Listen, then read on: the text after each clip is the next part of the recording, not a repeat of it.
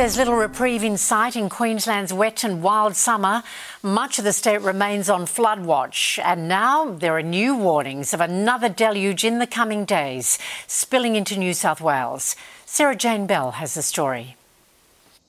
A major flood warning that was issued west of Ipswich has now dropped to a moderate, but a flood watch remains in place across large parts of central, southern and southeast Queensland. Isolated falls are predicted again for this afternoon before widespread rain tomorrow of 60 to 100 millimetres in already soaked catchments. Heavy rain over the weekend saw more than 200 millimetres fall along the scenic rim and in the Lockyer Valley, and 100 millimetres was recorded near Brisbane Airport. Now, that intense rainfall did lead to some flash flooding and for roads to be shut. They have now reopened as that water has receded, but those catchments don't have long to recover before this next lot of rain. Tomorrow, on Tuesday, we're expecting that to be the wettest day for southeast Queensland, including Brisbane, Goldie, Sunshine Coast and even Byron Bay, northeast parts of New South Wales as well, where localised rainfall totals up to 200 millimetres are possible.